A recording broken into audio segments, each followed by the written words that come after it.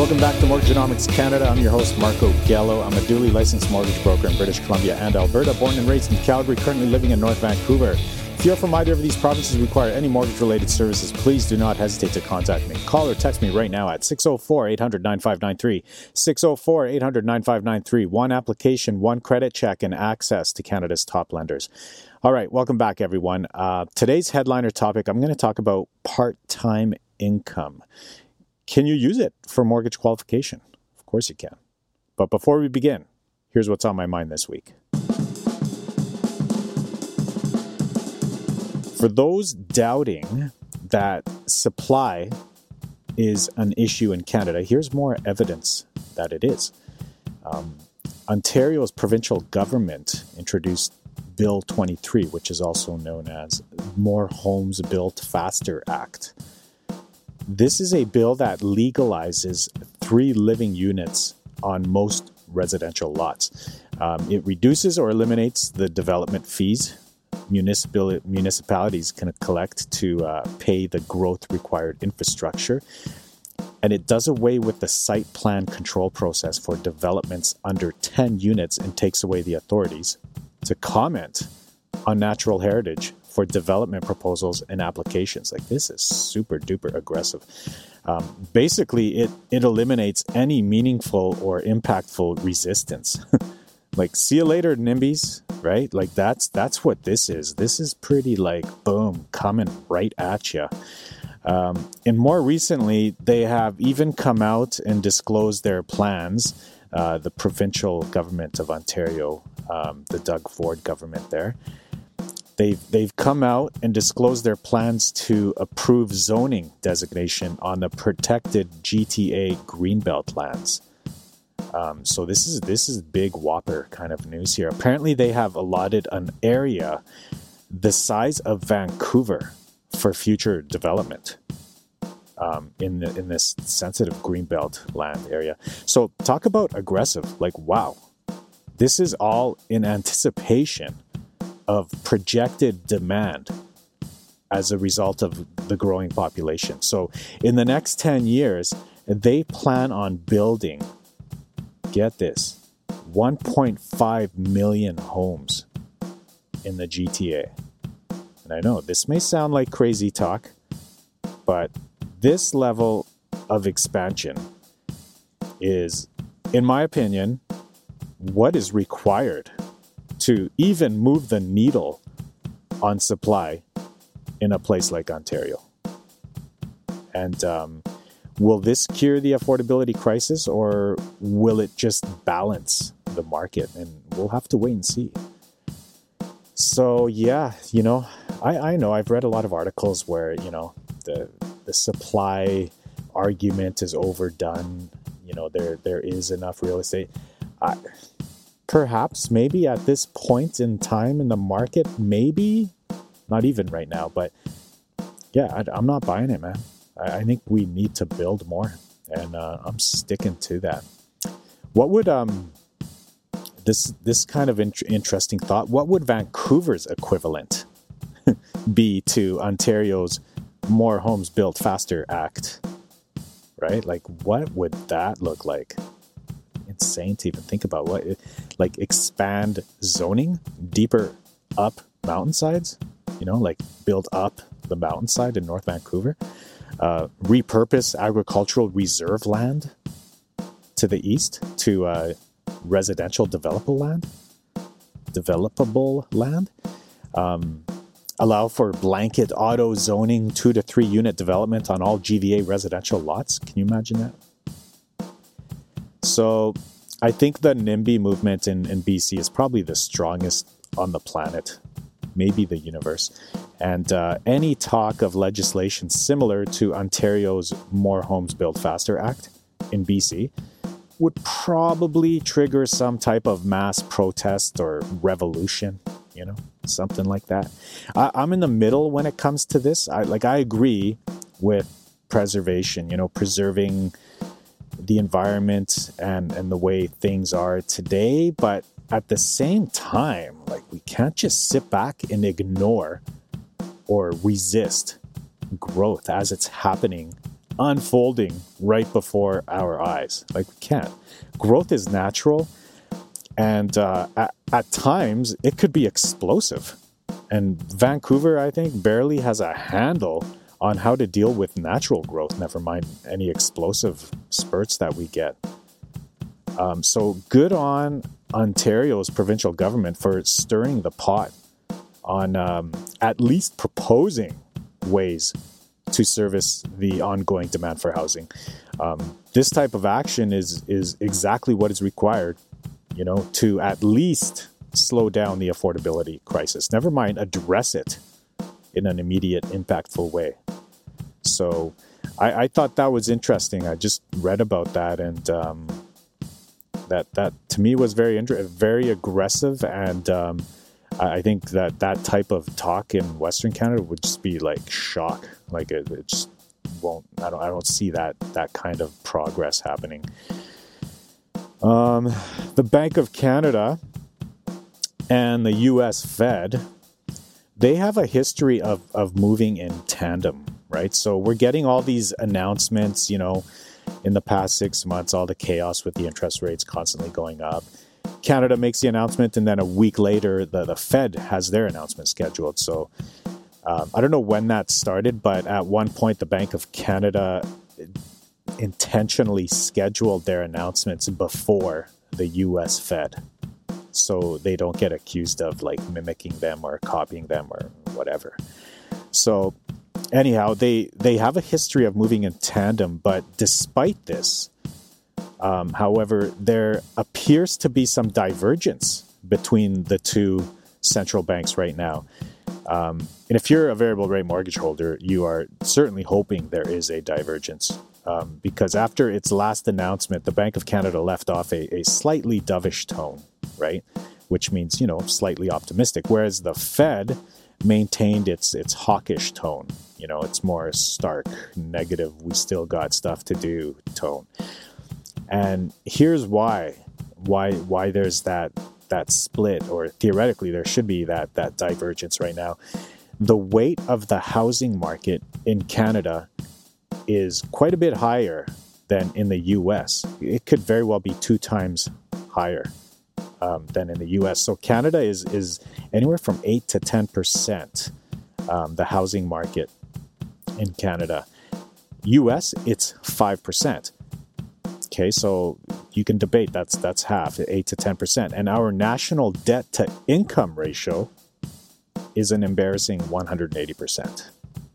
Okay, this is 2 times greater than the Americans. So as this stratospheric 6-month interest rate hike crusade works its way through our housing market, which is, remember, 10% of our economy compared to the U.S. is 5%, the impact to our economy should theoretically be more swift and direct.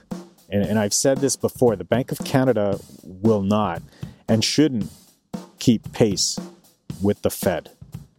And I think you'll see that divergence persist going forward. But, here's the thing we got to keep an eye on.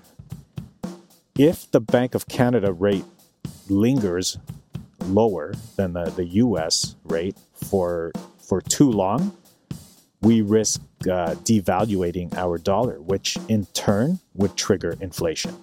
So there it is again, that damn, good news eventually equals bad news thing. Right? So we got to keep an eye on that. There appears to be some divergence, but we got to be careful. Like if we stay lower for too long, it could lead to that outcome, which we don't want. So money would at that point move out of Canada and into the US. And before you know it, the cost of all the American goods that us Canadians are addicted to would start to rise. Like everything these days. We'll have to see how this plays out. And finally, interest rates, they remain unchanged from last week. So nothing crazy to report here, like for the most part. 2 and 3 year fixed rates continue to grow in popularity. And they're ranging right now anywhere from 5.32 to 5.99%. kind of in the same range as the 5-year fixed rates, which are slightly lower, and they're ranging from 5.05 to 5.74%. So kind of makes sense, right? The 5-year fixed rates are looking just a smudge little more appealing than the 2 or 3 year fixed rates. Because of course, like in my opinion, 2 or 3 year fixed rates are the play right now. I don't think it's a great idea to do a 5-year fixed right now, but that all depends on your circumstance as well. For some people, it could be a great idea. Variable rate is on a bit of a hiatus too, until December 6th. We all know that. So prime rate is currently at 5.95% and expected to increase on the week of December 6th to at least 6.20%, right? So Merry Christmas. That's what's coming in December. Let's move along and talk about today's headliner topic, part-time income. Can I use it to qualify for a mortgage? Hey there, just a quick reminder about my servicing area, as I know many of you are listening from across the country. I'm a duly licensed mortgage broker in the provinces of Alberta and British Columbia, so if you are from these parts, shoot me a text at 604-800-9593 or look me up at homefinancingsolutions.ca. Throughout your dealings with me, you will also be introduced to my support team, Justin and Kelly. With the three of us, you can be rest assured we get every angle covered. And finally, over the years, I've built up some incredible working relationships with real estate agents, lawyers, notaries, home inspectors, and appraisers. So if need be, I can also be your one-stop shop and hook you up with a complete real estate team. The process is quick and swift. One application, one credit check, and access to Canada's top lenders. And now, back to the episode. There's basically 2 categories of qualification when it comes to part-time income. Number 1, qualification criteria for part-time income applicants with at least a 2-year tenure of part-time employment. And the other one is qualification criteria for part-time income applicants with less than a 2-year tenure of part-time employment. See the pattern here? It's all about the 2 years. You're either part-time with at least 2 years or you're part-time with less than 2 years.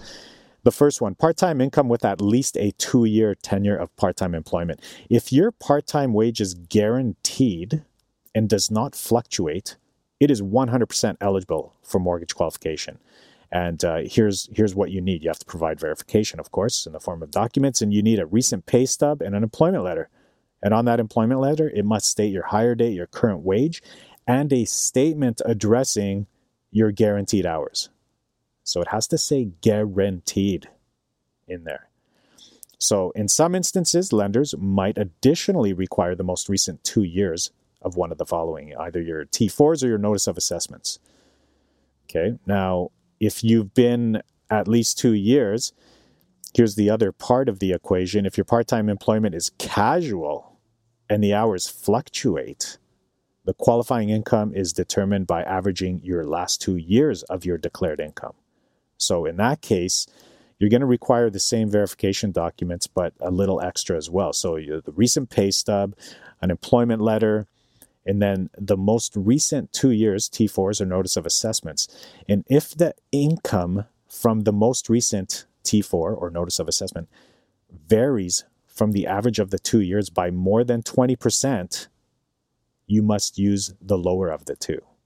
Okay, so if we have to do a 2-year average, and last year, let's say you earned $30,000 in your part-time income, and the year before that, you earned $15,000. Okay, so you do a 2-year average on that, you should be fine.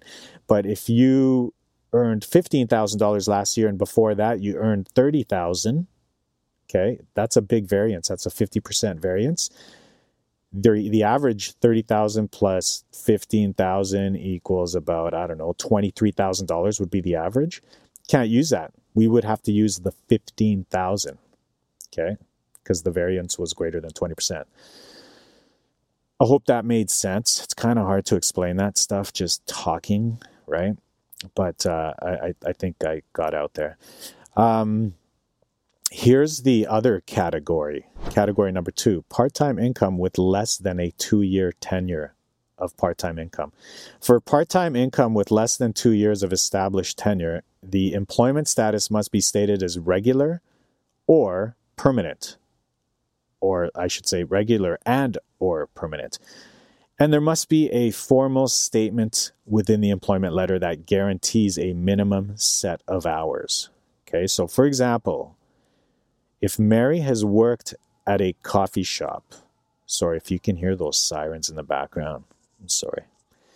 It's sirens going on here. So for example, if Mary has worked at a coffee shop for 8 months, the employment letter should include a particular statement that formally outlines her permanent or regular status and her guaranteed minimum hours. And for example, it would read something like, Mary is employed as a permanent lead barista and is guaranteed 20 hours per week at $15 an hour. Okay, so those two words there are key: permanent and guaranteed. In this declaration on the employment letter, furthermore, it'll be verified. It must be verified as per the year-to-date totals on Mary's most recent pay stub, right? So we bump into this a lot. We have part-time applicants submit letters of employment to us, and it'll say, Mary's employed. She's been working us, for the past 9 months. She earns an average, or she works an average of, let's say, 15 hours per week, and she gets paid $15 an hour. That average is a deal killer right there if it's under 2 years. Okay? So that average, it has to be guaranteed. Okay? So either, you request it back to your employer like, hey, you know what? I do work a minimum of 15 hours every week. Can you just state that this is, it's stated as it is. It's guaranteed hours. So, your employer's got to agree to it, and it's a guarantee, right? So it could be a deal breaker. So some employers will allow for a disclosure of that guaranteed minimum hours. Others won't. They won't feel comfortable doing it because personally, it's probably something they can't guarantee, even though you still work 15 hours every week since you started working. So it's a critical part of using part-time employment. And it's the most common stumbling block. So give me a call. We can discuss that in greater detail, and we can get you qualified. That's all I got for you today. Call or text me anytime if you have any mortgage questions at all, especially if you're in British Columbia or Alberta, as I'm licensed to service these specific provinces. And especially if you are from Vancouver or Calgary, as I'm very familiar with these markets. And of course, I welcome calls and emails from all over the world for those that are in the process of or have recently relocated or immigrated to Canada from elsewhere. Call or text me at 604-800-9593, or you can get me at WhatsApp or Facebook Messenger, or just go ahead and link up to my website, homefinancingsolutions.ca. Thank you again for tuning into Mortgageonomics Canada. Stay well, everyone. Talk again soon.